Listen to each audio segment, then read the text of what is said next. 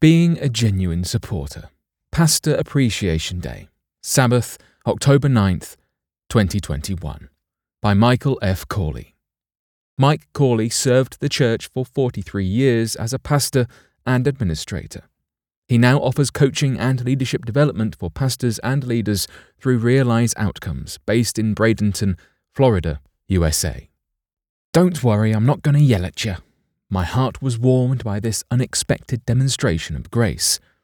I was in the self-checkout line at Walmart. After bagging my few purchases, I turned to walk away but realized that it would be best to double bag the heavier glass jars.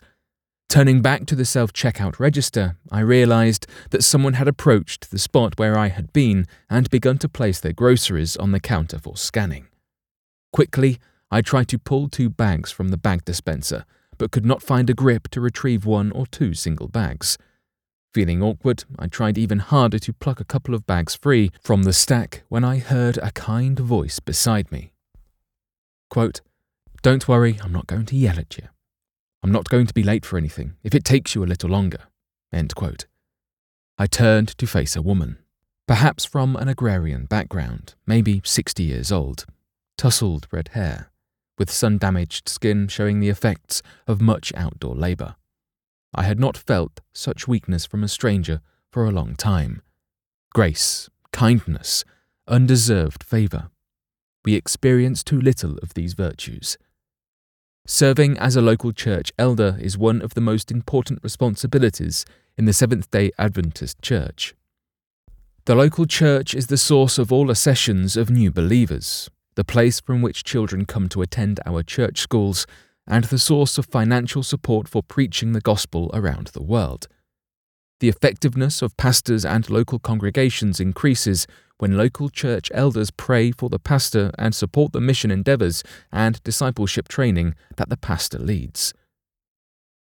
My work as a church pastor and leader over the years was radically blessed by the prayerful support of church members who loved me, who at times spoke truth that was hard to hear, yet who consistently remained loyal and in my corner. Here are a few practical tips on how to bless your pastor and, in turn, bless your congregation. 1.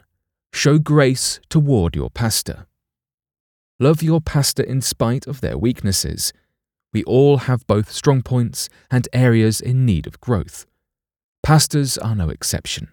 Life experiences leave many of us wounded when we get to adulthood. Therefore, all people, including pastors, make mistakes. The only cause is to love your pastor even when they misstep, either due to not knowing or an inherent manifestation of emotional or spiritual immaturity. Others may make mistakes, but when the pastor missteps, it is noticed by more people. Grace means being kind and giving the benefit of the doubt even when people stumble. 2. Affirm your pastor when you see them doing well. Affirmation is powerful. It must be sincere and based upon something that is credible. Genuine compliments lift a load and keep the pastor moving forward with strength and courage. 3. Speak the truth in love. Sometimes your pastor may benefit from sensitive counsel, but don't talk to others, just talk to your pastor. Pray for your pastor, frequently, and especially before you address the pastor with concerns or challenges. If you always talk to Jesus before you speak to the pastor about a sensitive matter, it will be much more impactful. The Apostle Paul often began his letters to believers with the words, quote, "grace and peace," end quote. Extend grace to your pastor and give your pastor the benefit of the doubt. And praying for your pastor regularly and often will help your pastor succeed, enjoy a fruitful ministry, and grow to be more effective as a worker for God. For bibliographical and biblical references on this article and for much more content for elders and church leaders, please visit eldersdigest.org.